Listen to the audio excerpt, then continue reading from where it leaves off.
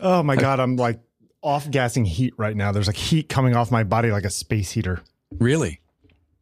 Well, I just rode for 45 minutes and I just hopped out of the shower. And so I'm like, my muscles are still, well, I mean, I have clothes on, but I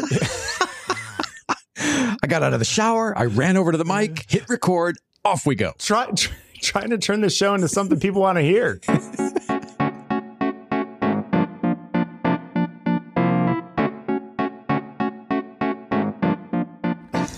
How you doing? I'm okay. I woke up this morning and Heather's like, Wi-Fi's out. And I was like, what? And so, we have the Fios, right? Right. Yeah, sure. As of, a few months ago, I'm very happy with the Fios. It's been doing well. But I'm using the Verizon router because it's actually a Wi-Fi 6E router. It's like a really like high-end router. Yeah. Is it the little white tower? That's the one we have. Yeah, that's the one we have. It's like a square tower, 10 inches high. Yeah. Yeah.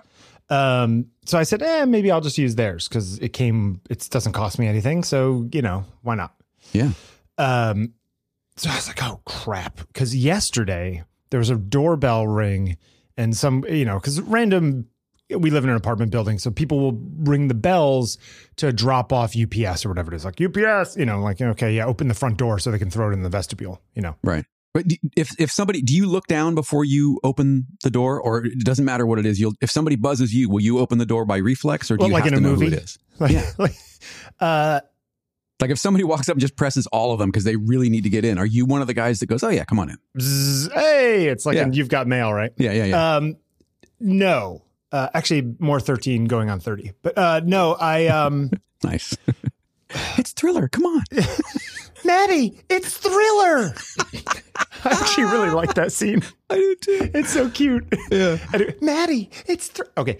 So anyway, the guy buzzes. I don't know. Sometimes I'll buzz if they say delivery, Amazon, UPS. So maybe I'm the sucker who lets the guy in. But in my neighborhood, it's not really a problem. All right. So keep that in mind, kids. If you go to Bill's house, just yell up UPS, and he will let you in. Yeah, and then you can come up to my door, and I'll say, "You're not Chinese."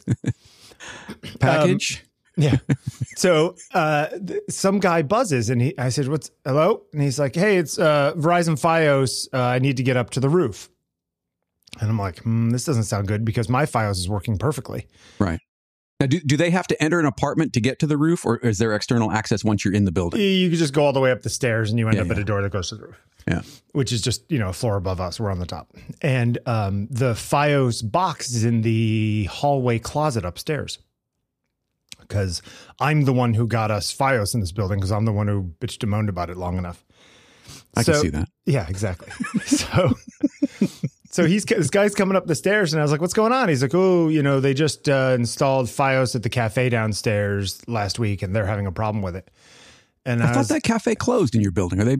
There's another cafe. Yeah. They got replaced.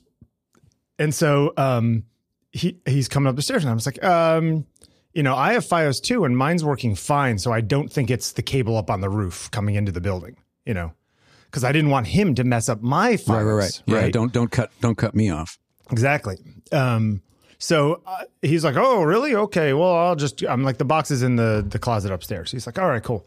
So he went up and I just let him do his thing and mine never went out and whatever. But then this morning I wake up and Heather turns over and she's like, Wi-Fi's out. And I was like, oh crap. I hope that it's not something this guy did yesterday because I'm supposed to record on taking pictures this morning.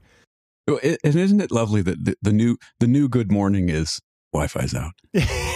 Yeah. Well, usually it's much more of a, let's cozy before I go to work. Sure. But but yeah. So anyway,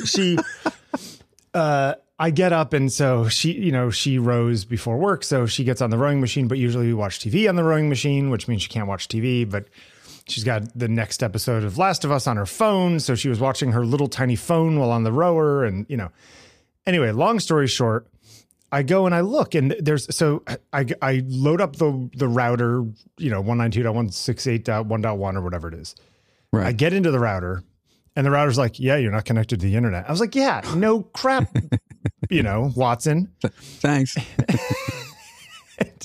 That's what it is. Oh, okay. All right. So I go look at the router and then the actual cable modem part of it, the actual. So I go look at it, and there's 2 lights that aren't lit up, but it's like in a dark corner of my closet. I can't really get an angle on what those lights are. Like I can't see, So I go into there's an app on the phone. I connect the phone through cellular. I go into the app. The app goes through, knows who I am, can check your connection. Really? Have you ever done this? No. It's a Verizon official app? Yeah, official Verizon Fios app. And there's basically like a troubleshooting section of it, and part of it is have you lost? You've lost your internet connection, yeah? Have you lost power? Because people are that dumb, like I don't know, the power's out. I don't know why I don't have the internet. And I said, wow, no, you are full of it today. I said we haven't lost power. And the computer internet box says, all right, let me check, and it goes 1%. 2%, 3%. And I'm trying to think, does it actually take that long to check, or is there a queue on the other end of, you would think that it would be pretty instantaneous, right? It would look up whatever my account is, and then it would look up the IP that I'm connected to, and it would do whatever trace route through the network to say, oh yeah, that thing's pinging or not pinging. Maybe the app has to sit through the same hold queue that the caller does. Well, that's exactly what I'm thinking, is that there's like some sort of queue on the other end that's like, whoa, we got 6,312 of these ahead of you. Yeah, right. Like, hold your horses. You are caller number 7. Yeah. And So finally it goes done, and it says, yeah, I don't see anything wrong with your internet connection. I was like, that's funny, because my router can't talk to the box, Right. In the box, the lights are out on the box. Right. Or so I thought. So I unplugged the box thing, the optical to Ethernet box. What is it? ONT, something like that? Yeah, the on-premises, whatever. Yeah. So I unplug that thing and plug that thing back in, figuring out at least let that thing restart, because it hasn't restarted in 5 months since I've gotten it. And then still no connection to the Wi-Fi. I was like, this is so weird. So I reboot that router. That router takes a long time to reboot. Have you ever unplugged it and replugged it? It takes like 10 minutes to reboot. Yeah, it's really strange to get the little white ring again. Yeah, it takes forever. So anyway, that thing comes up and it connected fine. So I have no idea what it was. Maybe the route. Anyway, long story short, we have internet again. Were the lights on then after you rebooted it on the closet box? Those two lights, I think, might be connected to Ethernet and data. Huh. You know what I mean? I think those might be the Ethernet connection and data blinking light. Huh. So of course they weren't on because the Wi-Fi router wasn't connected. But I didn't change anything other than unplugging and replugging I actually didn't even unplug it and replug it. I rebooted it through its little portal thing. Yeah, well. Anyway, long story short, doesn't really matter. But thank you, Roy, from the IT crowd. It was that thing that Merlin used to say where, the Dell people used to say, instead of asking whether the computer was plugged in and stuff, they'd say, I know this sounds really dumb. It's ridiculous, I know, but sometimes there's dust in the prongs of the power thing. Could you just unplug it, blow it out, and replug it in for me?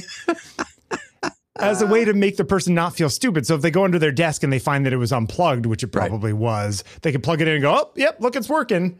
You know. Remember the Dell guy? Dude, you're getting a Dell. Remember him? I think he came back. He's back?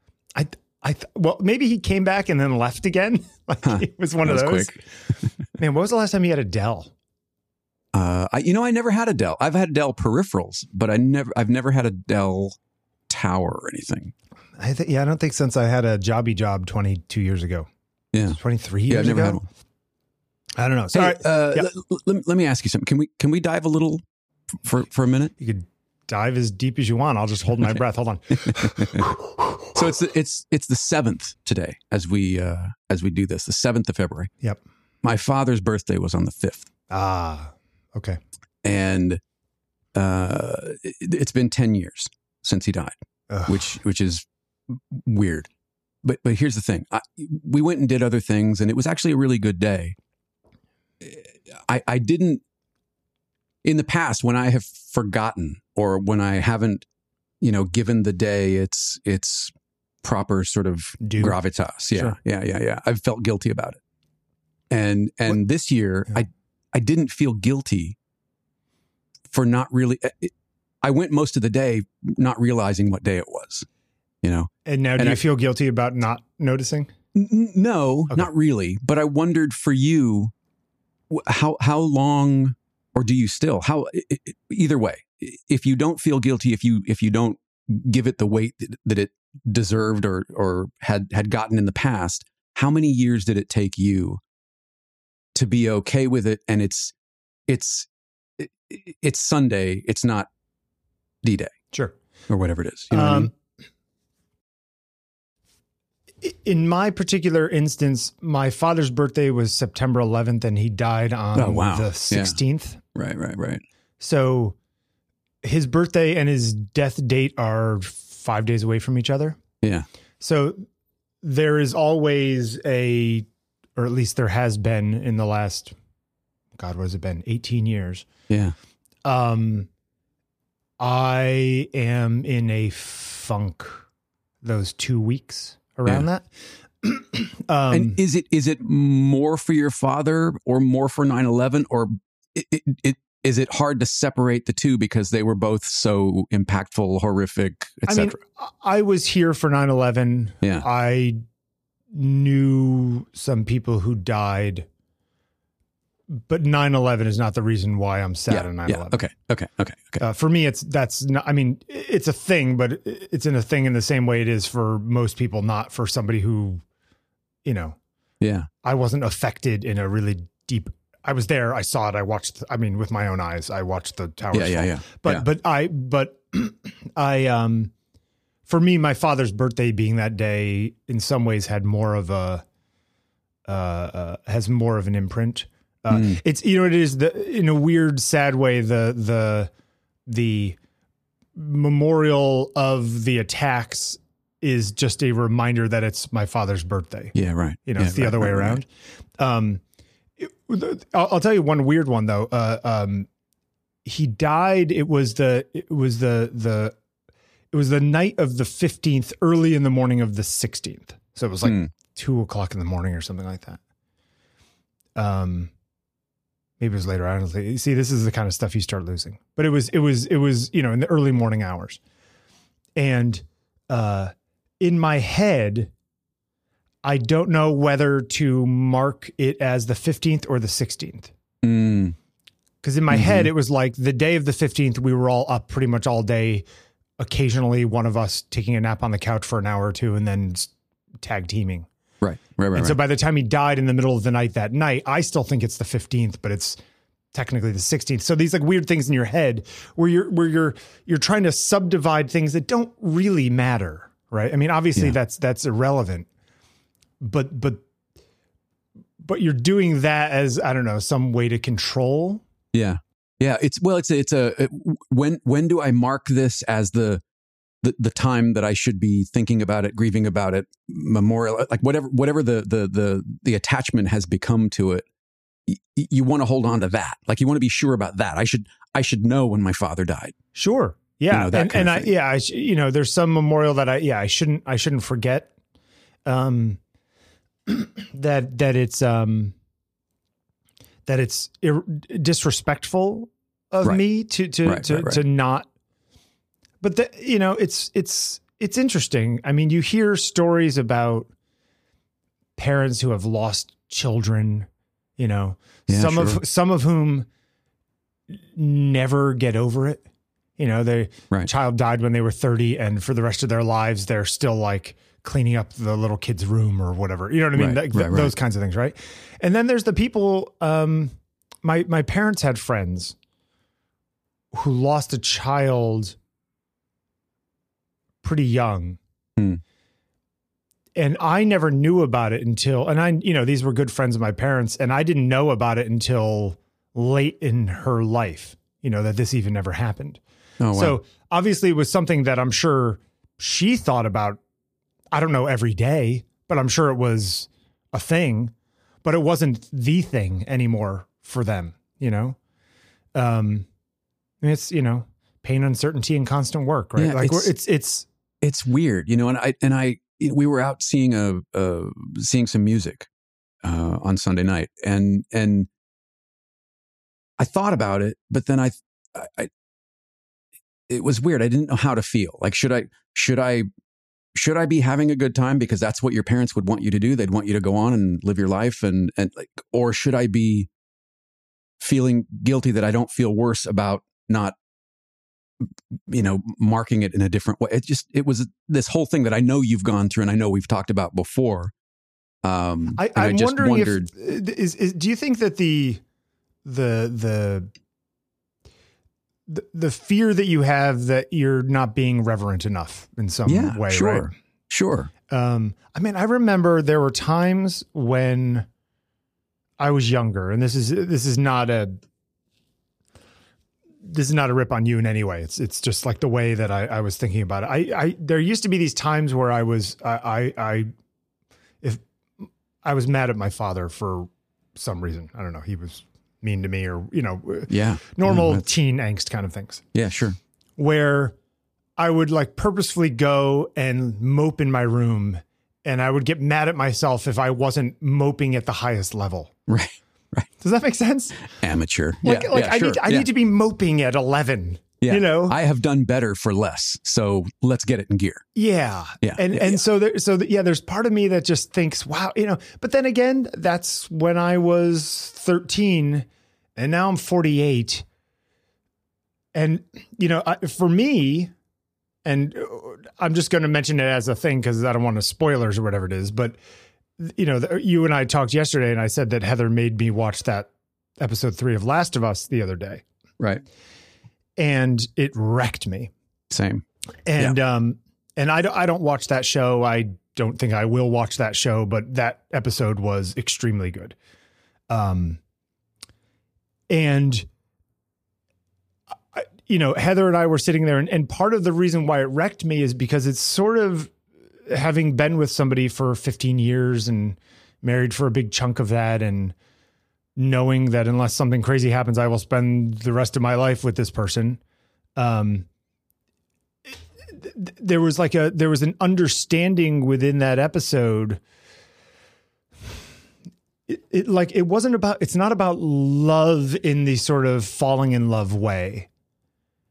It's about love in that we've been together for decades way, which is a different thing. Mm-hmm, mm-hmm. And I don't even know if someone who was, this is like an old man thing, but like, you have a very different perspective on that episode depending on where you are in your life.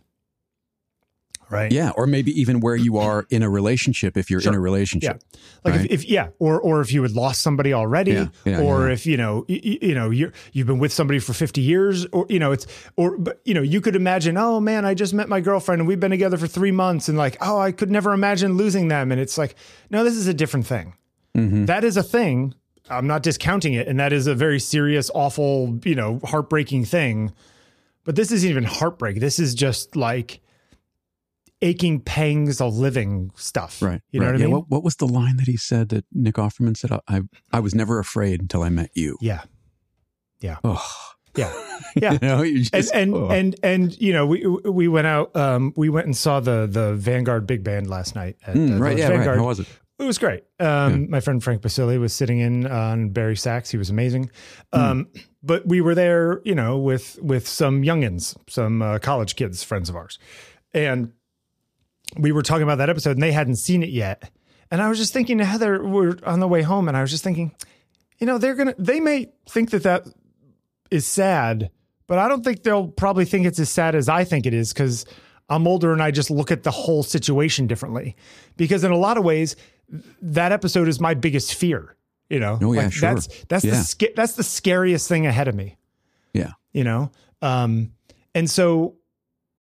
Well, and statistically, I mean, it's so weird, man. Adrian and I were talking about this same thing. It's inevitable. The other day. It's inevitable, and statistically, we're going to go first.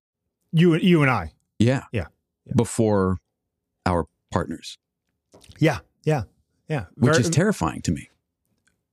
For them and for you?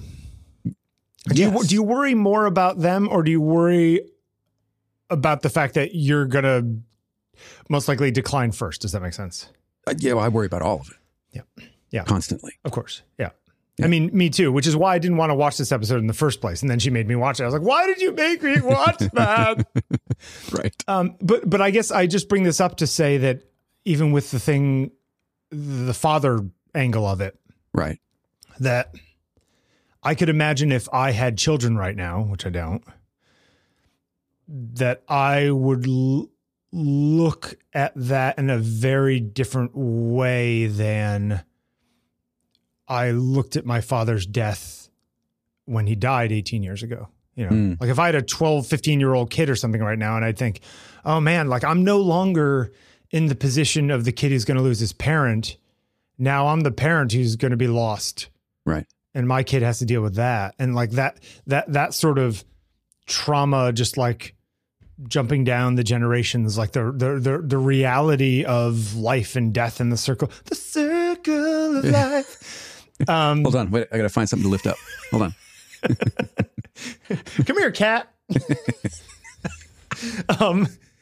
Yeah. I mean, so I guess what I'm trying to say is that if it changes for you and you seeing music and being out at a show and smiling or there's some song that moves you or something, well, the reality is, Jeffrey, that you're still alive and he's not. Right. And the fact that you're feeling that means you're still alive, and that feeling is what life is all about. So you in no way should feel bad about it. If it then reminds you and makes you think, oh yeah, it's my father's birthday today, I think that in some ways is as good of a tribute to him as sitting and feeling as if you have to feel sad the whole day. Right. Yeah. Because ultimately life is meant to be lived, right? So, I don't know. That's, tough one. Yeah. Where'd you come out on it? I think I'm okay. I really do. I mean, Okay. It's, I started to go, well, you should be, feeling, but I think you're right. I think that getting to that point of, and I know a lot of people who aren't there without this kind of trauma, because it is trauma that we have gone through with parents. It's a terrible club to be part of. We've said that before. Sure. And yet they are still not realizing what you just said. And it sounds so simple, that life is meant to be lived. It sounds so simple, but it is so, on the other side of that, it's so easy to get in the way of that, to put ourselves in the way of that. Sure. And not be able to go, yep, you're right, it is, and I should, but Ukraine, or but, yeah, yeah. Congress, or but environment, like whatever the but is. Yeah. There was, I went and saw a show I went and saw Lake Street Dive on Friday, Saturday. And, they're this great band and their singer's amazing. Rachel's amazing. And, there was a moment there, since my eyes are so bad and I was wearing a mask, I couldn't wear my eyeglasses, my spectacles. We were sitting back up in the mezzanine and I could look at the stage, but I'm not, I'm seeing them, but I'm not like seeing the facial movements of them. Yeah, it's sure. still too far away.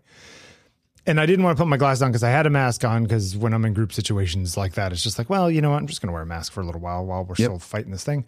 Same. Yep. And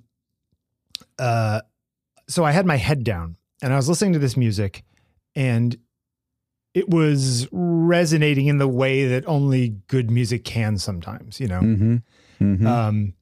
And I kind of got lost in my own head for a little bit. I was floating a little bit, in that really amazing way that music can do.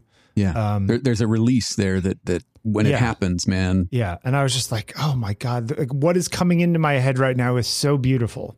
Yeah. And it just sprung me up, last night so we went and saw the Vanguard Big Band I was saying. And so this is like a full big band for anyone who doesn't know. So like, 4 trombones, 4 trumpets, 5 saxes, piano, bass, drums in a club that fits 100 people. Nice. So like a fifth of the fire code limit is the band. Yeah.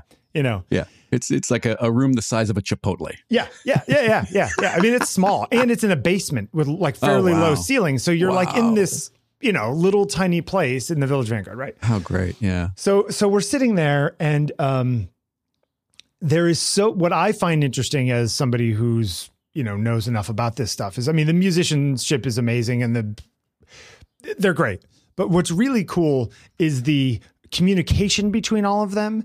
And some of it's nonverbal, like people holding up hand signals and lifting their instrument when they're like trying to say, and now, these kinds of things, right? Like the things you see all the time that they develop. Right. But then there's also the stuff, there's like one guy in each section who's like the leader of the trombones or the leader of the saxes or the leader thing.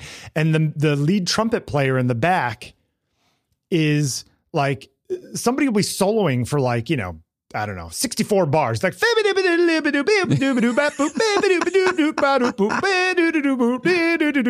and then the guy in the back, like, the drums are going, the piano's going, everyone's comping. But then there's a point at which during the solo, the band comes back in behind the person playing, but they've been playing for 64 bars or whatever it is. So like people can like lose their way. So the trumpet player in the back goes, 4, 3, 2, and then like underneath the guy, right? Right. And it's like all of these like little, hey, like these like little call outs, right? That they all know what's going on. It's like, so we're all on the same page. I'm going to tell when we're on one, basically. You know what I mean? That's like the simple version of it, but it's a much complex version of that, like, and it's so much fun to watch that you kind of sit there. And I was looking at Sophie, Heather's little sister, and she was like kind of smiling at that stuff. And I leaned over in between songs. I was like, I love the way they talk during the thing. And she's like, oh my God, it's the best part. And I was like, yeah, because it's because it's not just about playing the music. It's that there's these 20 people on stage and they're having a moment, right? Like, even if no one else was there watching, they themselves are having this experience. Right. Yeah, right. It's like this beautiful, like, party that's going on. It's not irrelevant from the point of view of the audience being there or not, but like that heightens it, I guess. But they're on their own train. Right, right. They're going to get there regardless of whether you get there or not. Yeah, and it's like something about it. It's like these people are having experience, and I haven't seen my friend who was playing Barry walked in, and I was like, hey, look, he's subbing, right? I don't know if he's in there every week. He didn't used to be, and then sometimes he is. Anyway, so I saw him come in, and I was like, oh, hey, look, Heather, it's Frank. So I go around the back, and I haven't seen him in probably 5 years. Oh, wow. And because, COVID plus whatever, right? Yeah, sure. So he's actually one of my drabbles. He's a guy with flowers in an elevator. I don't know if you ever saw that one. Okay. He's got like a suit and tie on. Anyway, he's there and he comes over and he like says hi to somebody else and he turns and he looks at me. He's like, hey, man, and he gives me a big giant hug. And we're chatting for a bit, and I was like, hey, I wanted to come down and see it. I know you got to get up the bandstand, like do your thing. He's like, no, man. He's just like, Monday nights, you're like this is where you got to be. Like this is that's the place. And right? I was like, yeah, it really is, And I think that, you said to me yesterday on the phone, do you imagine living in New York your whole life or something along those lines? Something along those lines. Yeah. And it's because of interactions like that I'm like, like this is the place to be. And, these guys, some of them, two of the guys teach at Temple University, which is what, in Philly? Temple? Because I think that's where Hall & Oates went. And they drive up on Mondays to like do this gig, and it's just like, yeah, because this is Times Square for jazz on Monday nights. Yeah, sure. And there's something. Then again, on the other side of that, in any big city and maybe even in some small towns, there's a version of that happening. Sure. Right? Yeah. Yeah. That for that person who might be in, I don't know, Chicago or Milwaukee or, or Spokane or something, right? Like I'm sure there's a place there's like people playing hot jazz if that's what you want to go see. And that's what you go see, or it's the blues or it's honky tonk or whatever it is. Yeah. Like on Tuesdays or on Mondays, this is where, the hep cats go, right? But isn't it interesting though that there's that Harvard psychologist and it was all over CNN or something the other day. They do these giant longitudinal studies of people's lives. So they follow a group of people for 60 years. Right. and talk about their happiness at different times in their life, or, psychological stuff. And it turns out like the best correlator to happiness is people, is other people, is relationships, your depth of relationships with other people. It has to do, it's like, it's a morbidity indicator. Like the more people in your life, the less early you die. Oh, it's just like, it's just a reality of, yeah, better get on that. No, hold on. Where's this article? And it's interesting because it's like, yeah, people and other people are, it's not hell as other people. Like it's, other people are everything to a large extent. I think we all, I mean, even you and I, right? Like we get stuck in our own heads. You and Sean get stuck in your own heads. You and, whoever else you talk to get stuck in your own heads. Sure. But you get unstuck by talking to each other. Right. How do you, okay, so let's stay on this for a second. Where do you think you are in the unstuck scale relative to this? Like, are you right do you now? Feel, yeah. Like right now 10 in your being life. Completely unstuck, 0 being like feet in concrete. Yeah. And I don't mean today. I mean like just this season of your life. I thought you like wanted this, up to the minute. I was trying to count. 10:04. Yeah. This season in your life, like where is Bill? 4. Really? Yeah. At the moment, yeah. Okay. I mean, it could be that I'm at a 7 in a month. You know what I mean? Mm-hmm. Right now, I feel a little stuck. And it's funny because there are things that I know that I can do to get unstuck. And I'm choosing not to do them.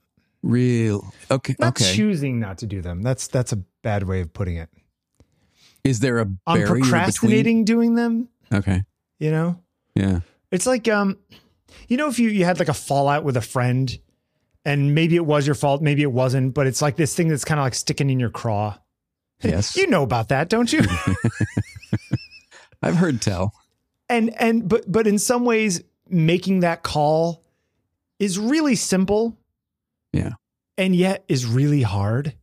Right? Yeah, because on some level you might be waiting for them to make the call. Right. Like, why should I have to do it? Exactly. Right. And all of that plays into it. Or even worse, what if I do make the call and it doesn't change anything? Yeah. Yeah. They're like, wait, are we doing this again? I thought we were done with this. Yeah. Right. Like, it's a little bit of Michael McDonald, What a Fool Believes, right? Like, wait, who are you again? Yeah. Where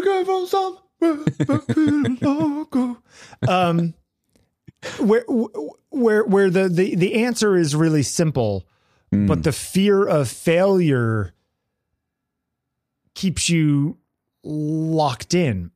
But you and I have talked about failure 1,000 times. Of course you're going to fail. Absolutely.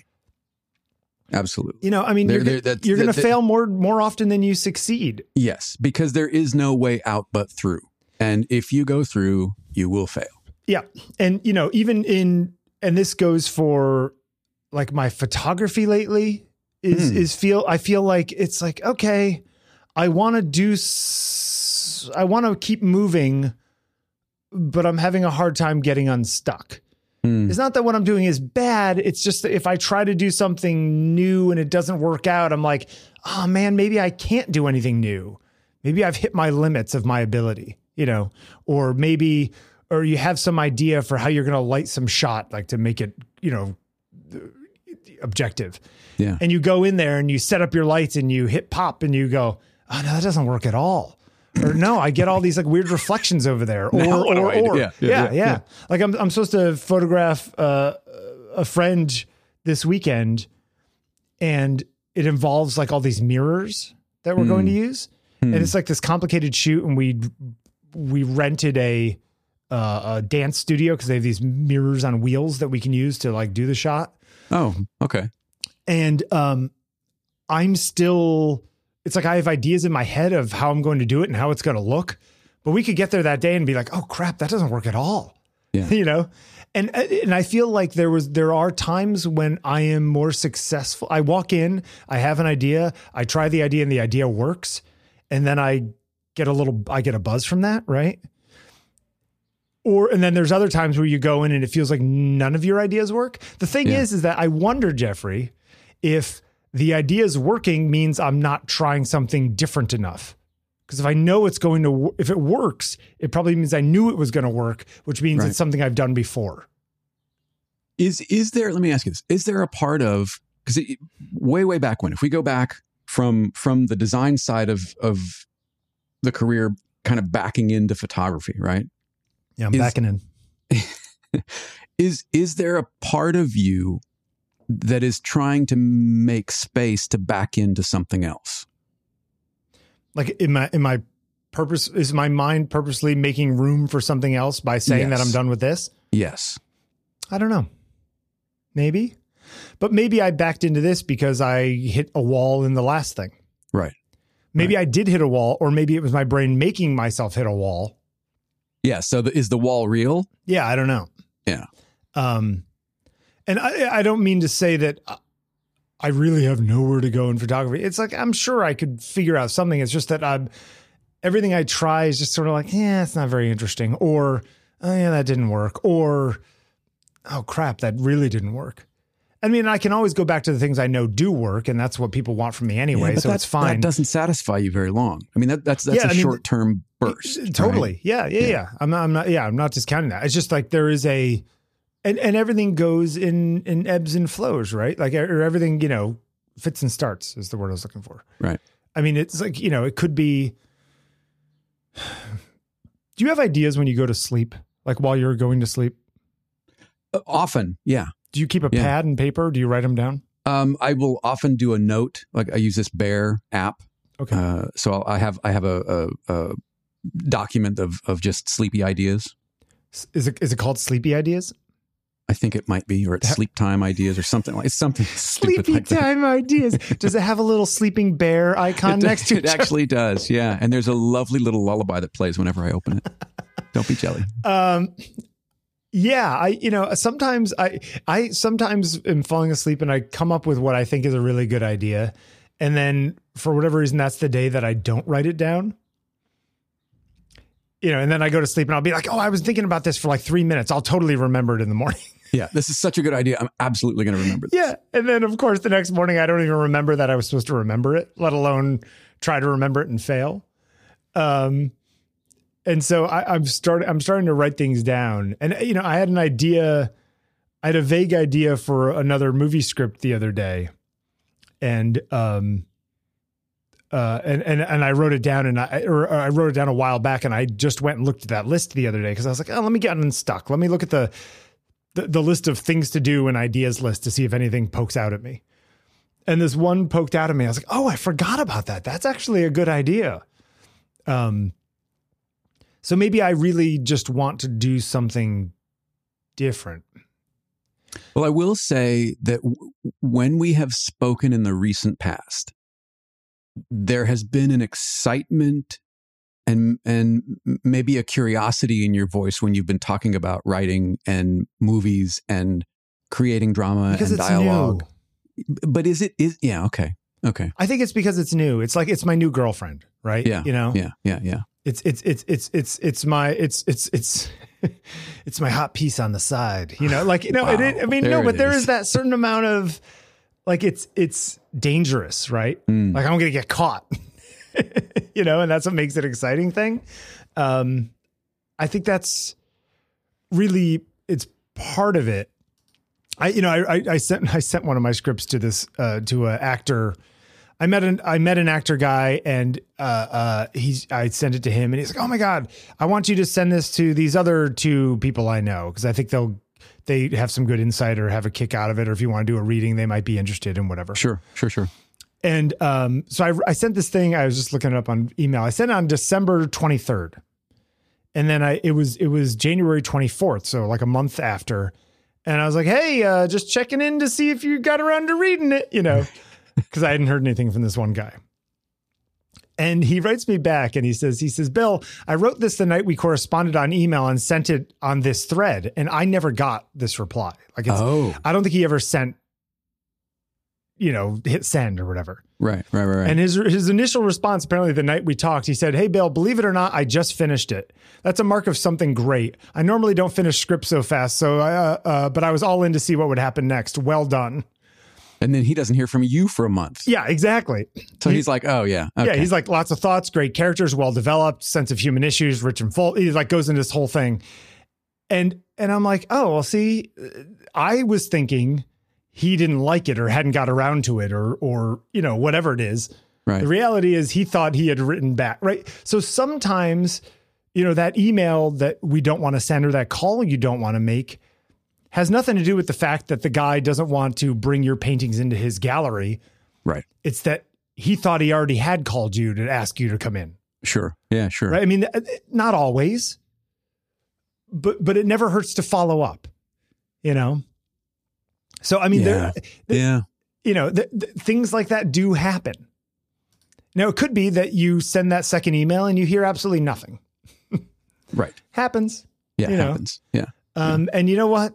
Life is a difficult place, but, other people are not thinking about anybody but themselves. So where does the conversation stand now? Is there movement? In my own head or with this guy? Let's take them both in turn. Because Evil Bill wants me to stop. Just get into bed, Bill. Go to sleep. Take a nap. Yeah. I don't want to take a nap. Here, take this. It's good. It'll feel real good, kid. Yeah. First one's free. I have to book him and a bunch of other people, find a good time to do a reading for that part of it. Doing a new script. I actually had one in the works, and then I have this other idea, which I actually have to sit down and do, but I've been lazy the past few days or been busy doing other stuff. In my head though, where does it? Wait a minute. Wait a minute. What? I was lazy. No. I've been busy. Those are two completely ends. I've been lazy about writing. No, wait, hold on. Wait a minute. Mic's on. I was really busy. People are listening to this? I forgot where I was for a minute. Oh my God. It's funny. Sometimes you and I on the show say things to thousands of people. Yes. that we wouldn't say like in a quiet club to a table of four. Heather, there's a red light on by my computer. What does it mean? Yeah. She records more than I do. She would know better. Go listen to her zombie podcast, Reanimated. I chose to do other things the past few days. I was editing some pictures. I edited stuff for some client, and I edited some pictures I took on Sunday. However, that is to say, I chose to do that versus do something else. I mean, like, I know that's a stupid statement. I chose. No. It sounds really coherent. Super coherent. I chose to unsuccessfully make something new photographically as opposed to making something new with words. Words breaking. You know what I mean? I chose not to write because I guess maybe I'm scared that writing is sucky too, and it's just inevitable that I'm going to hit a wall there too. Yeah, but you've got a longer way to go potentially. You've got a really long way to go to complete a sentence. Script good, right words. Oh yeah, it's super. You're right. I do. I am still in the hockey stick part of that. Right. Mm-hmm, mm-hmm. I like the hockey stick part. Yeah. Well, there's a part that's like you don't know what you don't know, so you're willing to try more, I would think. Yes. Yeah. And the reality is that in most things, I've started watching open courseware videos about organic chemistry recently. Oh yeah, me too. It's all the rage. Yeah. A young college student friend of mine is taking organic chemistry, and I'm trying to. She's having a hard time, not a hard time with it, but she's it's hard. It's organic chemistry, and so as a all right, I'm right there with you. I'm just like, I'll watch these videos along with you so that there's like some camaraderie, right? You know what I mean? And are you taking the same thing, or does the school offer them online, or do you have to do something sort of akin to it because it's a freebie type thing? Yeah, I'm watching the Yale open coursework organic chemistry ones, which are different than the ones she's doing. Hers are more lab based. I mean, she has, she's a real science person. Mine are just the Yale freshman organic chemistry classes. And actually they're kind of interesting. The way the guy teaches them. Listen, I'm not getting tested on them or whatever it is. Right. So it doesn't matter if I miss something or don't understand some small part of it. I'm like, wait, what? And then I'll go back and I'll rewatch it again. I'll be like, I kind of get that, but okay, I'm moving on, Right. I don't need to pick this up, but I don't know anything about organic chemistry. I took chemistry in school a few semesters, but like I never got to organic chemistry. And the way that this guy is teaching the class. Did you ever take chemistry? Yes. Okay. So there's like octets is a whole thing where like bonds between molecules that every molecules want to have 8 electrons around them. And I was always like, wait, why? Why not 6 or 12? And back in the day, it was always no, it's just 8. That's just the way it is. They like 8. And I was like, yeah, but why? Because I had that same teacher. I'm one of those kids who I learn better if I know why, right? You know what I mean? Like just memorizing facts doesn't help me. I need to know why. Right. Anyway, there's got to be some order to that chaos. Exactly. Yeah. So this guy goes through all of the experiments over time, them figuring out how chemistry works, like all these 19th century experiments. And it'll be like, yes, and this guy did this experiment. And he's like, and it basically shows why it's 8. It's like a geometric thing. It's like, it's how to space things out around a sphere is basically why it's 8. And I was like, oh, light bulb moment, right? Exactly. And I'm like, if somebody had just showed me that when I was taking, why can't they do that at this level? Exactly.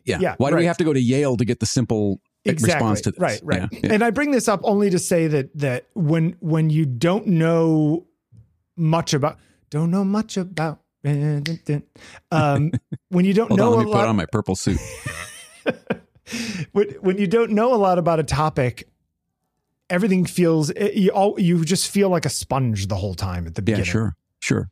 I love that. I love that part. It's that honeymoon period where everything is new and I just want to absorb all of the new all at once, all day long. Yes. Right? Yeah. Absolutely. And so not that I'm, diving into the next episode of organic chemistry for, freshmen every single day.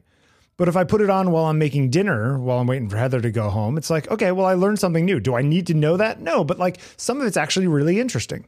Mm-hmm. So you're right. But the interesting thing about it, though, with say writing is that, I'll listen to what's the podcast? Script Notes, right? I'll listen to some Script Notes with Craig Mason. I don't know that one. Craig Mason, the guy who writes The Last of Us. Oh, he's got okay. I didn't know that. And Chernobyl. And all the rest of it, does a podcast with John August, who wrote Big Fish and a bunch of other movies. Oh, yeah. Yeah, where they talk about screenwriting and all things screenwriting. And some of it's like the business of screenwriting and some of it is actual things, and they have guests on. And it's really interesting. I don't find it as interesting as actually just sitting down and writing. Because a lot of the stuff they talk about, I'm certainly no expert in writing stories. I'm not Shakespeare I'm not claiming to be, I'm not any of those things, but I do have a pretty good intuitive sense of, the pacing is wrong, or this needs to move faster, or no, I need more of a backstory for that character because it just feels like they just drop in at the wrong time, or whatever it is. Like I have an intuitive sense of flow, and I think it's because it's like a musical thing. Especially in dialogue, like one person says something and the next person says something. And like maybe at the end of the sentence of me saying this, I'll go, right? Or you think so? And somebody will say, yeah, you don't need to think so. And I'll say, no, you do need to think so because Jeffrey's about to say this and it bounces that way. Interesting. So it becomes more of a rhythm. Yes. I find dialogue is very rhythmic for me. Yeah. It's not about the specific words every time. Sometimes it's about the when you're in a really great You ever actually talk to somebody and it's a really good conversation, Jeffrey? I did once in 84. And from what I remember, it was really satisfying. And you can tell when it's hopping and when it's not. Yeah, sure. And what's the difference? I don't know that you know it in the moment. I don't know that you can define it in the moment. Yeah. You can feel it when it's not happening or when it is happening, but I don't know that you can consciously do something to make it happen when it's not. Yeah. Are you ever interviewing somebody when you were doing a lot of interviews and it's just like, this is good. I like this person. I know they're an interesting person. I like their work or whatever it is, but like this just isn't bouncing. Yes. Yeah, of course. So I mean, in those situations, do you do anything? Can you like, I think you try and reset. For me, I'm listening to, if it's not going well, right? It's typically that they might not be either comfortable or maybe they're not interested in the line that you're taking. So you try and pull little cues of what have they latched onto, or what have they maybe a tangent that they started to go down that really had nothing to do with the question or the direction that we were going, and maybe go back to that. Yeah, they mentioned Wisconsin a number of times. Maybe right. I go back and talk about when they went to high school or college there or something. Exactly. Yeah. Exactly. You tack this way. Right. I'll see. That's interesting. You know what? I talked about this recently. There's a film called Vengeance that I would love you to go watch for the writing. The writing's really good. It was written by BJ Novak. Okay. And I think he directed it too, now that I think about it. But really sharp writing without trying to be too clever and go, look how sharp my writing is. Sure. And really some unexpected casting choices that were really interesting. I think you might dig it. And you're saying that Dove Cameron looks terrible in this movie? Absolutely. Yeah. Oh, look at that. It's on the Amazon Prime Video. Yeah, it's on the Prime. And John Mayer's in it. He is. He's got as a guy named John. He's John. Yeah. He and BJ Novak's character, Ben, are friends. And they meet up at this one spot and when you look at it, the one scene that they're in together, it feels like they just said, okay, roll cameras and we're just going to talk about whatever. We're just going to improv this whole thing. Sure.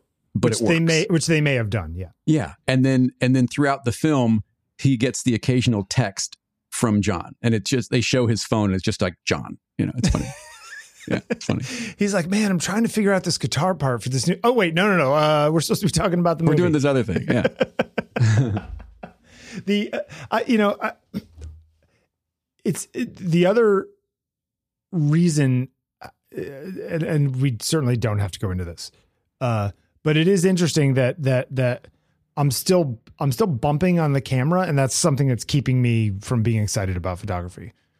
I can see that. Yeah. It's just because you're thinking about the thing, not the work. Yeah. Yeah.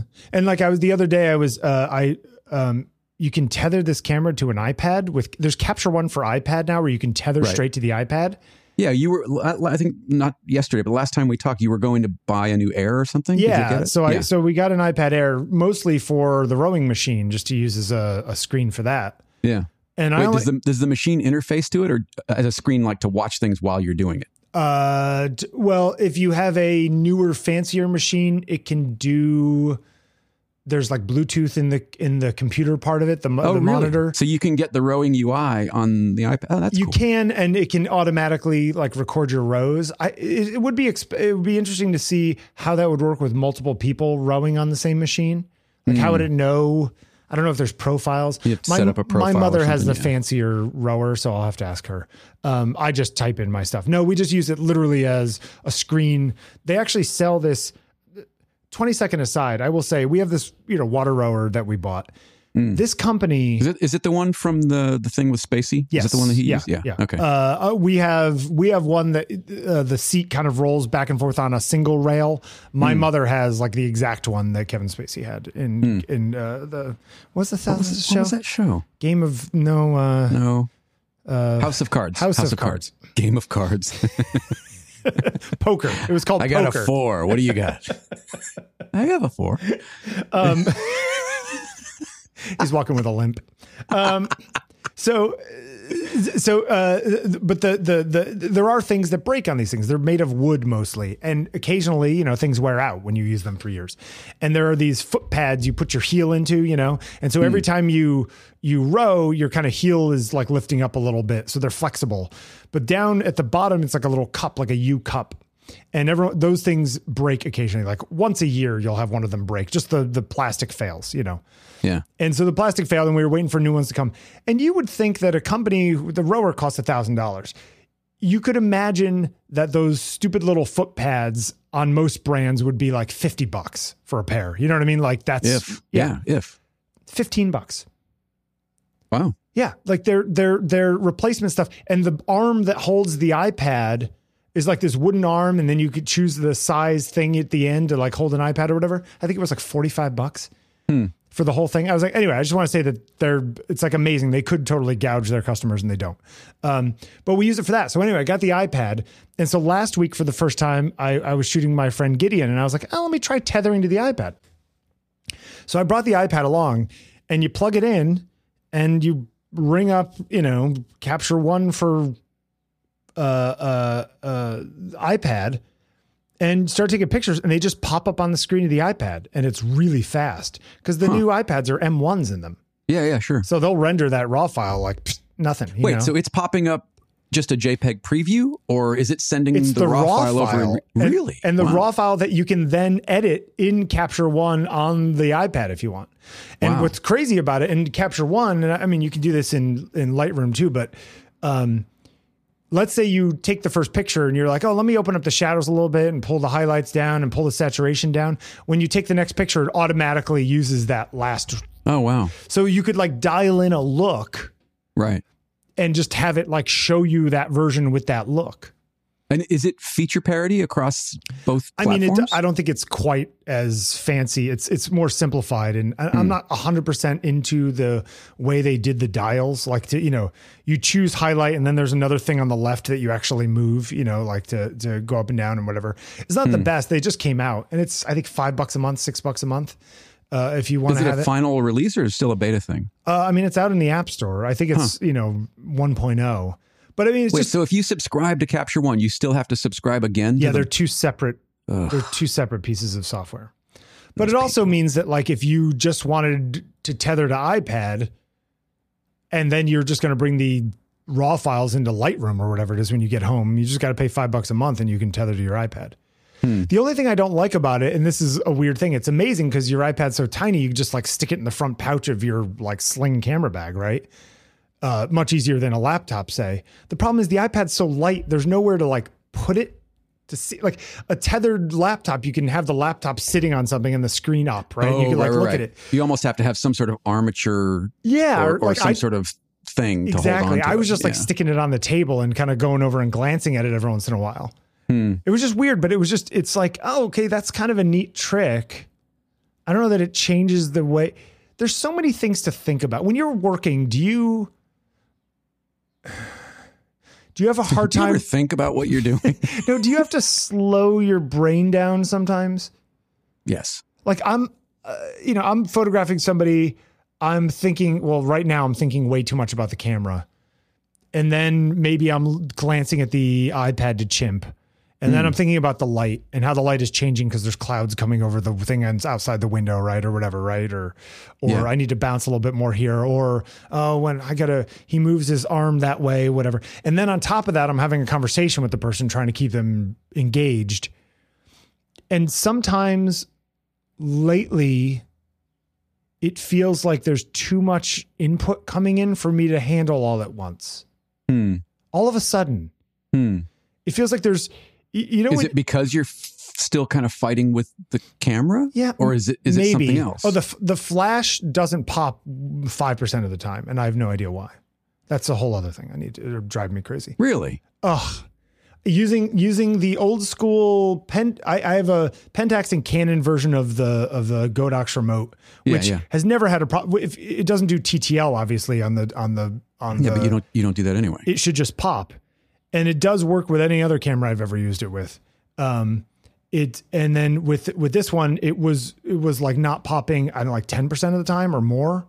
It wasn't popping 15%. Wow. It was really driving me crazy. And then so I ordered the Fuji version of the thing, and I used that the other day, and still 5% of the time it wasn't popping. If I use Pocket Wizards, which are like super dumb and just like pop. Yeah, right. It double pops the flash. I have no idea why. Really? But ba-da. And I'm like, Wow. what the hell is going on with this? It like makes me want to throw it through the wall.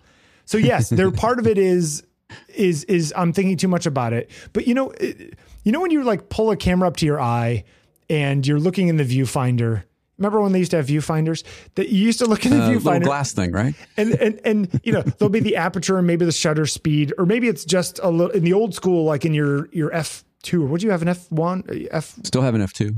Yeah. You see the top of the lens. You see the aperture dial on the top of the lens. Yeah. And you know, you maybe get a meter, like a little meter reading, right? Like in old school cameras, it might even have been a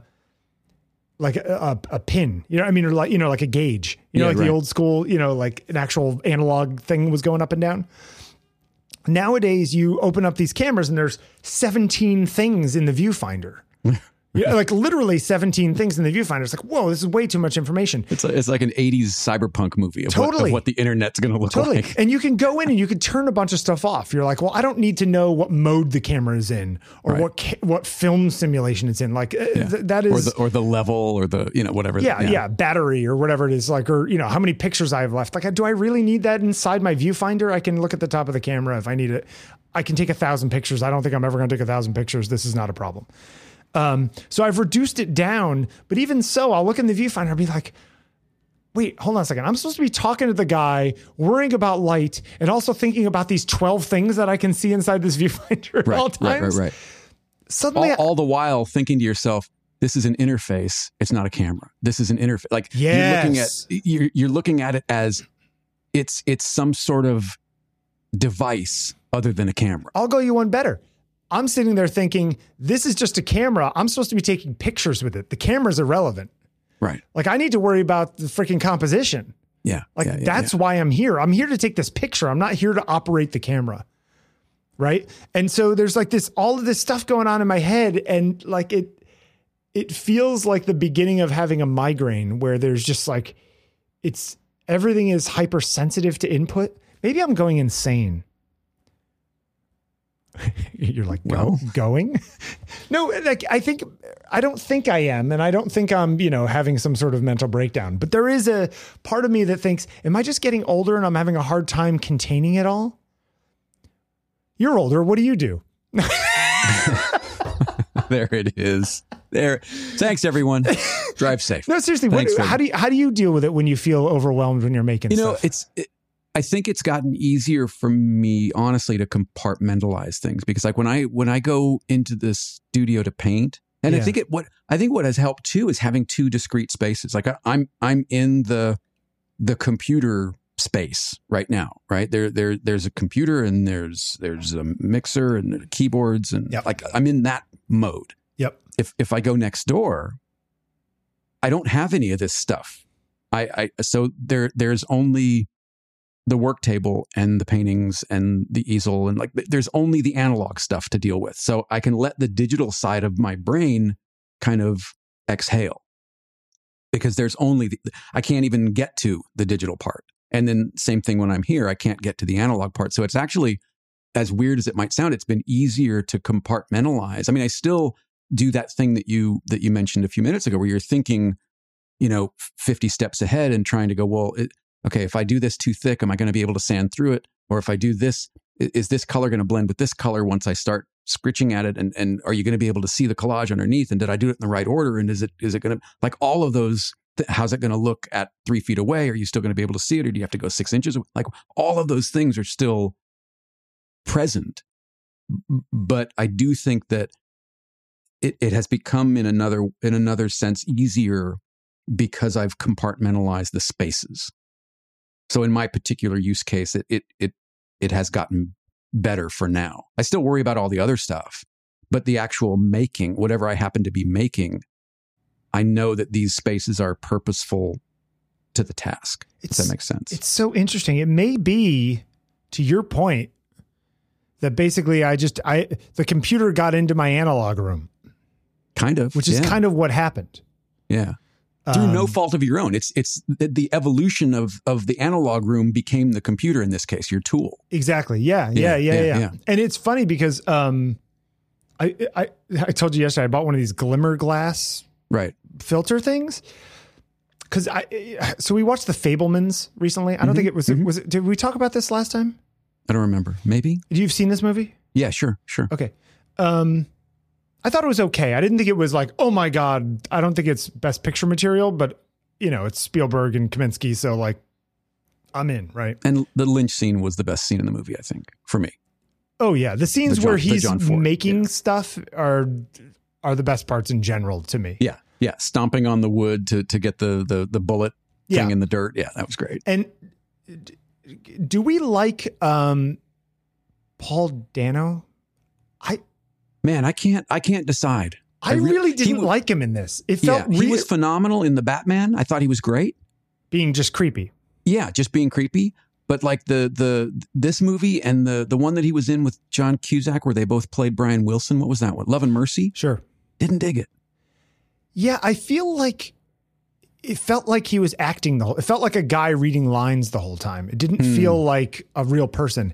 And not for nothing, Spielberg and Tony, whatever his name is. What's the other guy who wrote it with him? Anyway, neither of them is an engineer because engineers don't actually talk like that. When they're talking engineering stuff, it's just like, no, that's not how they would say that. That's not how that goes. I don't think you understand what this means. Exactly. No, it totally felt like that to me. Anyway, but I was watching all this stuff and, Kaminsky is just this monster master of light, right? Like this is that's his thing.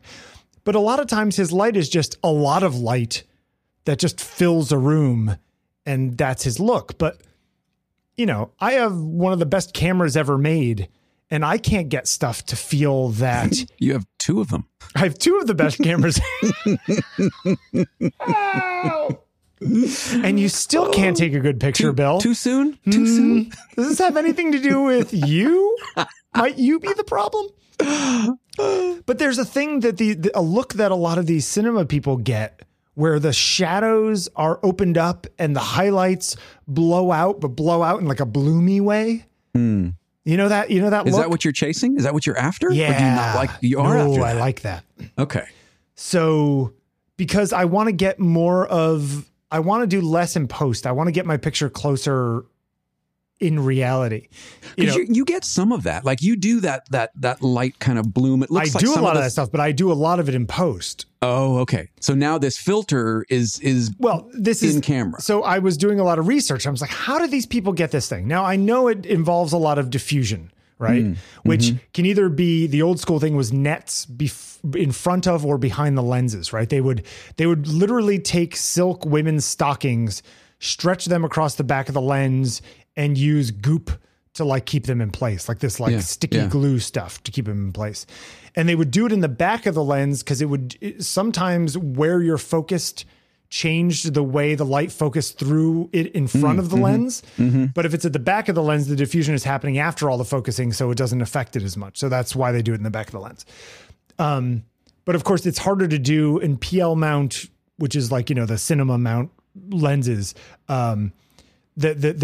There's space there to do stuff like that. But in photo lenses, there really isn't, Anyway, so I'm just doing all this research and I find this article by a guy and he's just like, yeah, I was looking into all this kind of stuff and I started doing lots of Google searches and watching interviews and reading stuff about people who make all this stuff. And I noticed something in common, that all the people who are making the TV shows like The Crown, right? The Crown has a very similar look where things are kind of low contrast and the shadows don't go black and the highlights are really blown out but it still looks really filmy, even though they're not shooting on film, and one of the things somebody said was they use a glimmer glass thing in front of everything, interesting, which actually you lose sharpness. Like part of what these things do is they are breaking up the light to spread it around a little bit. Right. And in doing so, some of the light from the highlights ends up filling a little bit of the shadow and blooming out a little bit. Like it spreads into its neighbor's area. Right. Right. So I got one of these things figuring like, that's the answer. Yeah. And just an aside, Yep. Are there degrees of these things like there are on the Pro Mist, Okay. or is it just Right. a glimmer glass is a glimmer glass is a glimmer glass? Well, so the Pro Mist is very similar. Glimmer Glass is like a newer version of the Pro Mist, both made by the same people. So, and some people are like, no, I'm a Glimmer Glass person. Other people are like, I'm a Pro Mist person. So what you're saying is totally exactly what I'm talking about. This one just happens to be made by Tiffin and it's called Glimmer Glass. But yeah, any of these diffusion filters, they're all very similar. Yeah. Yes, they come in strengths, all the way down to like an eighth or a quarter. I'm using a full Glimmer Glass 1, which is like a full strength one. They also, I think, make 2 or 4 or 2 or 3. So they, make a double or triple powered ones. I don't know how do you know how do you stack them, or do you have to buy a 2 or a 3 at time of purchase? I guess like, you can could buy stack 2 and ones stack into them, a 2? but I think that it might be, I think if you stack 2 full strength ones, I think you would end up with something very different than a full strength 2. Does that make sense? Yeah. Because no, but yeah. Well, I'm just saying that it's not like, it's like if you had a stocking and you didn't stretch it as much, right? So it's like denser. It would be different than if you had 2 ones that were stretched out on top of each other, because the interference pattern would be different. It wouldn't just be like a less stretched single stocking. It would be 2 stockings you had to go through, even if they were stretched more. Yeah. Hold on. Let me stretch my stockings. Yeah.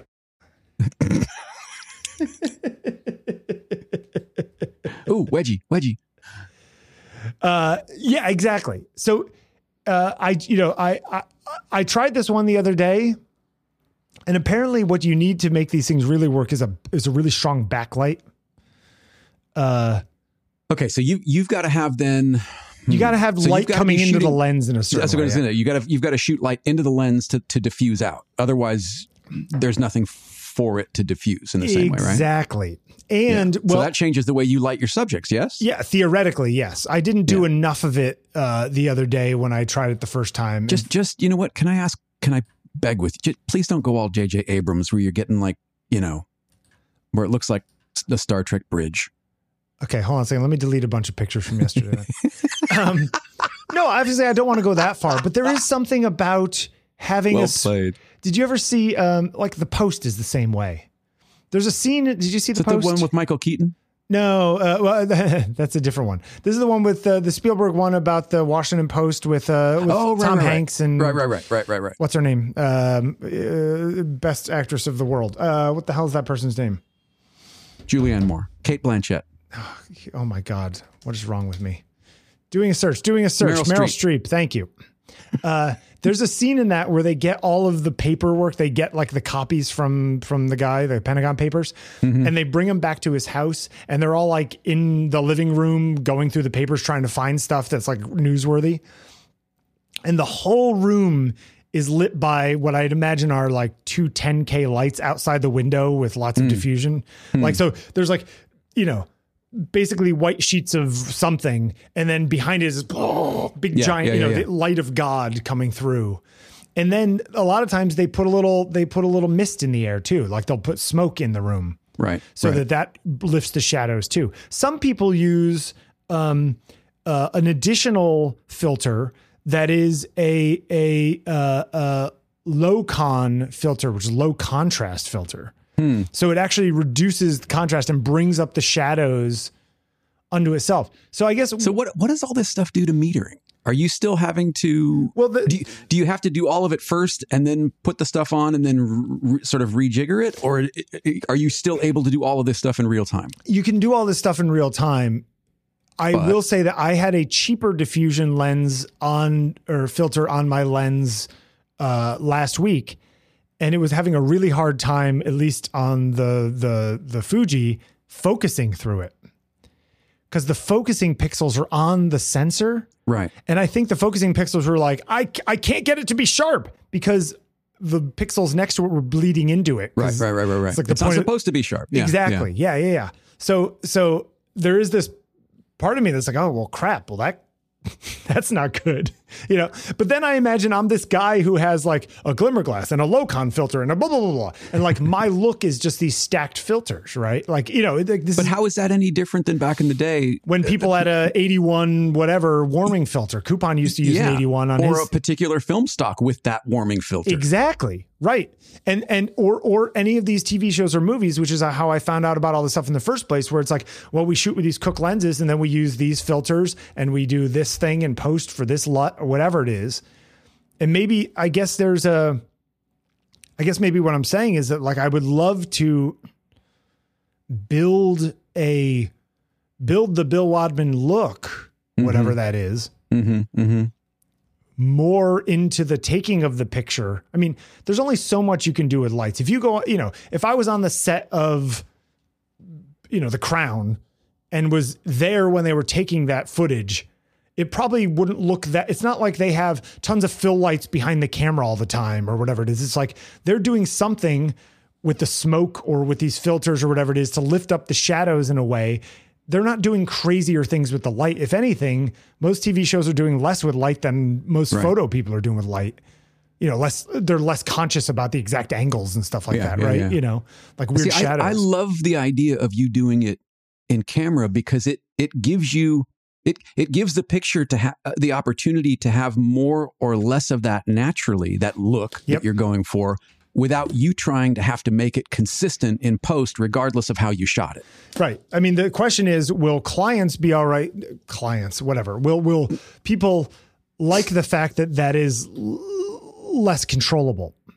You know, as of right now, they could say, it's a little too much with the flare or whatever it is. And I'll be like, okay, I'll pull it back. You can bring that back. Yeah. But if I'm doing it in camera, it's like, I love this picture, except for the flare that goes right across my eye. And I'm like, well, suck it. I mean, maybe if you're doing enough of the personal work with this to kind of refine and establish this look, and that's what people are hiring you for. Does it feel like I guess my question is to you, an outsider, does it feel like I'm just no outsider to you as my conscience? Yeah. Does it feel like I'm just outsourcing my creativity to gear? No. Okay. No, you're curating the gear to match the vision. Okay. Yeah. That's the way I would see it. I mean, all of these people that you've referenced, Kaminsky, whoever's shooting The Crown. Yeah. I mean, even Deakins, like they've all got their things that allow their work to have that sort of signature, that DNA, right? So how are you any different than that? Why you're not just stacking things based on like, what should I be using according to the newest whatever, you know, survey or search or who's doing what on Instagram. You're trying to go, I'm trying to get the tools that make my photos come out looking like they look in my head. Like, what's wrong with that? True. And you know what? It's funny because for all of the interviews with all these people where they talk about like, oh, we're getting a particular look for this movie and I don't really think about gear. It's like, you know what? The day of in the show, they're just like, we need the 25 with the diffusion filter and like, can we move that scrim over here? Like the reality is that it is all those decisions. I love the idea of taking you out of that post mix as much and letting it happen in situ when you're with the person and letting the gear do what the gear does. So then you don't have to think about it and try and manufacture it. Yeah. I mean, it's interesting because most of these things are fairly subtle. Mm-hmm. You know, you put this thing on, you take it off, you go, okay, I can see. You can even watch YouTube videos where they have people like, here I am staring at you with no filtration on, and then cut. Here I am standing at you with a level 1/2 glimmer glass filter, you know, and you're looking at it on YouTube and you're like, I don't see any difference. Or like, oh, well, look at those fairy lights in the background. They're just a little bit more puffy, you know, than they were before. Right. And it's like, well, man, but then again, the people who are doing The Crown, they're also shooting all that and then they're sending it to these top of the line, you know, color people. Right. So there's interpretation at every step. Of course. Yeah. I mean, that's a good title. Gotta write these things down. Oh, I've got a list. Oh, have you? No, I don't know. There is interpretation at every step, both within your own head, soup to nuts in the making of anything. Yeah.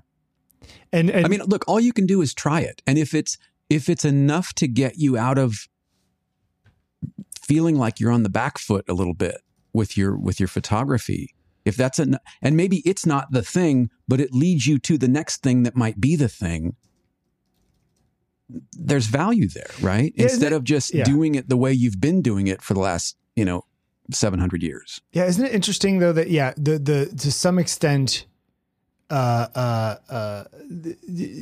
moving forward, even if it's a failure, is better than not moving forward. Yes.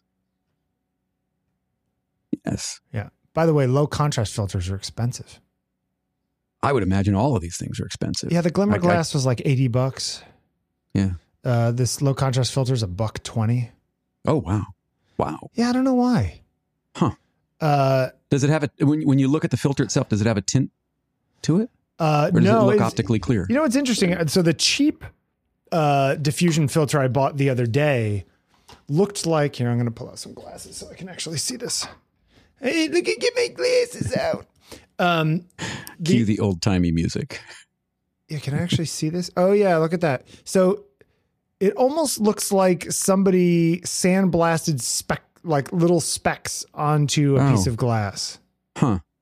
Like, in fact, and they're a little bit, and when you tilt it in the light, there's like a little bit of a glint on them. It's almost like somebody took silica dust and dusted a piece a glass. Like a little diamond cut thing. Yes, that's exactly what it is. Yeah. And that's kind of interesting looking at it because I hadn't looked at it before. But what's really weird is that when I go for the pictures that I used this on Sunday, I go into the pictures in Capture One. I was like, oh, it's not super sharp on her eye. And I go, oh, right, it's not supposed to be. That's the whole point of this, is that it's supposed to like remove some of that. And I'm like, well, what the hell did I pay all this money for 102 megapixels? Cue every film picture ever taken that you like. True. Yeah. And I will tell you, I am considering not editing at 102 megapixels. Huh. It's just too big. Yeah. File sizes are just nuts. You start putting some layers on, you try to save it. It's like, you're over 4 gigabytes and you're like, ah. And I mean, how big are these going to ever be seen in a magazine, even if it's a tabloid magazine? If it's for some client or whatever it is, if I actually work on them at 50 or 60 megapixels, it's still more than it'll ever be used at. Yeah. Yeah. But it is interesting that it's, my camera is now beyond the resolution that I would ever need. Like I don't even want it at the level that it is right now, I would think that. I mean, it's nice to be able to crop. The resolution is not the bottleneck. It's the other stuff. Yeah. Wait, are you saying that the resolution is not the bottleneck? Whoa. It might be. I mean, maybe it is. It's not the bottleneck until the 200 megapixels comes out. I don't know. All right, are you settled in your head, or do you need? Yeah, no, I'm good. We got to let these people go. Let your people go. Let your people go. Where do you want to send them? Where can they find you? Well, that's the thing. Where can they find? What are we doing about Twitter? Does Twitter exist, or does Twitter not exist? What is the? I don't know if I don't know. I mean, I'm for the now. Website. Instagram. JeffreySidoris.com, Instagram. Yeah, me too. Instagram at Jeff. Yeah. My Substack, it's just JeffreySidoris.substack.com. That's where I'm doing the most stuff, to be honest with you. How many weekly shows are you doing now? Not weekly shows. I'm doing weekly writing. I'm writing more than I'm doing anything else. Oh, okay. All right. Yeah. Yeah. Because, I also do that, Speaking of Seeing with my friend Sandy. Is that only YouTube, or do you release audio of that? Only YouTube, just because it's visual. Yeah. You know what I mean? I just didn't know if, like, for people because a lot of people statistically go to YouTube just to listen as well now. Yeah, and you can just go listen. But if you go, you get to see my cute mug, and and Sandy's there too. She'll hate this when she hears it. Yeah. But yeah, I mean, that's just me talking about art that I have no idea what. This is great. Sandy comes in and she's like, here's the topic for the day. Here are 3 slides. You ready to record? And record. And I'm like, wait, what? Oh, really? So you're fresh on that. I am completely like, I will look at them and go, I think I've seen that one before. I have no idea what we're talking about. Okay. What are you saying? So she's got pages of notes. Right. because, you know, she's an art teacher. So like she's got all this stuff. She's discussed this before at galleries with other people and stuff like that. And I'm coming in completely cold as someone with no fine arts degree. Yeah, but that's kind of groovy. You become the voice of the viewer. Yeah, you become the voice of the viewer. You ask the questions, you make observations without the sort of provenance of the piece or without the education at her level, it sounds like. I mean, that sounds great. Exactly. Yeah. So it's fun. So if you want to hear me talk about art in like literally I'm commenting on a painting or a installation, visual art, you can go listen to that. But other than that, I am here with you. Oh, and I did an episode of Pals the other day. Oh, who'd you have? My friend Ben, who's a neurologist. Oh, wait, quick side story before we leave. I did a interview with my neurologist friend. I get a face mail from another neurologist friend of mine. Wait, a face mail? Yeah, it's a Facebook message. Ah, okay. Okay. My mother calls when she emails me, she Gmails me. And so we started calling it face mail, which I think is amazing. So Facebook message is face mail. So I get a face mail from this guy and he says, hey, listen, a guy I know, he's a husband of a woman that I know more well than him, but he's a neurologist. And he said, hey, I saw your interview. Would you be willing to come on to our podcast, which is done by the American Academy of Neurologists, to discuss your migraines and how they affect your work? Oh, wow. Yeah. So you as kind of test subject rather than interviewer. Yeah, I'm the cool. interviewee about my brain. Oh, you should totally do it. I'm doing it. And here's the best part is that then he says, how would you feel about us having your neurologist on, Dr. Broner, to discuss your case? Oh, wow. So you become a case study. Oh, you should totally do it. Yeah. Are you going to do it? Well, here's my question. You got to do it. How would you feel about somebody talking about your literal medical case in public? If I thought it could offer me any relief, understanding, knowledge, to other insight, people. Yeah, I would do it. Yeah. 100%. Okay. Yeah. So anyway, I went and had my thing with her the other day and I was like, hey, by the way, you might get a call from these people. And she's like, oh, yeah, I'll do it. And I was like, I think she might do it. That's pretty cool. Yeah, I would absolutely 100% do that. So anyway, you can go listen to me talking to my neurologist friend on Pals with Bill Wadman if you want. And I think I'm going to do a few more of those coming up because you know what? I have a lot of interesting friends. Why not? I mean, this is the thing that I've come to. Like, why not? You know, I talked to Martin Rotz, a week or so ago. He from the south of Spain. He's living his best life. Seriously, can we all just move to the south of Spain? Yeah, he and his wife and his dog. They spend 6 months a year in the van just traveling through Europe, and they found this little village in Andalusia in the mountains, and they just said, "Well, let's just stay here for a while." Hold on a second. I have to have a van and a dog? Yeah, and the dog's name is Laika. Oh, seriously? Yeah, cutest dog. Looks like a cartoon character. Anyway, so you know the talking to people. Yeah, that's become it, and without having to go, well, where does it fit? What does it? Is it this? Is it that? It doesn't matter. Let's just have conversations. I mean, let's just connect. When you and I feel like doing it, we do it. Let's just do it. Why not? Like, why not do it? Yeah. Listen, Did you? I don't know if I've mentioned this, but apparently the key to happiness is relationships with other people, Jeffrey. I have heard that. Yeah, I have heard that. Well, then more power to us then. Exactly. If you have any thoughts, podcast at ontakingpictures.com. Can I tell you, I'm still blown away. I have to leave this. Oh, the emails we get? This. Yeah. I can't even tell you how many and how lovely it's been to hear from you all. Welcome back. Thank you for being here. Yeah. And our listenership's not terrible considering we haven't done this in 3 years. It's kind of amazing. Yeah. Kind of growing. So spread the word. We're back-ish when we feel like talking. We're bringing sexy-ish back. Is that what we're doing? But until then... come on, give me a little JT. Come on, bust it out.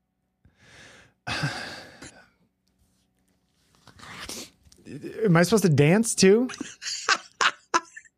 Actually, I don't know the lyrics. I mean, I know the sexy back part, but like, there's lots of... There's lots of like slides in that song, aren't there? Yeah. Where he's like sliding on the floor. Oh, musical recommendation. Have you listened to the 1975? Have we talked about them? I just started listening to them because I saw an interview with Maddie, the lead singer guy, and I just started listening to them. I'm record sad. Is very good. They played at the Anthem, and I'm very sad that we didn't go see them because I'm really digging them. Oh yeah, the new record. I think it came out a year ago or more. Yeah. Is quite good. And there's a song on that about going home for Christmas. That is sort of is my happy place right now, where I just listen to it over and over and over again. It's on Being Funny in a Foreign Language. The sound is called Wintering, and that is my favorite song. I just listen to it over and over and over again. Yeah, I'm a new fan, but I like what I've heard so far. Yeah, they're good. They're a bunch of nerdy good-looking British kids. Yeah, unlike us. Yeah. All right, Jeffrey, you have a good week. Never gets old. All right. Thanks for being here, everybody. All right, bye. We'll see you. Going on and on the way we are for so long. To any fool, it's plain to see something's wrong. As this way, say what you wanna say, though I know your words will lay me out, so I can hear you think out loud. Going through your thoughts the way I have for too long. It's clear to me the way you see me is wrong. Eyes this way, say what you wanna say. I know what you will say will leave me out.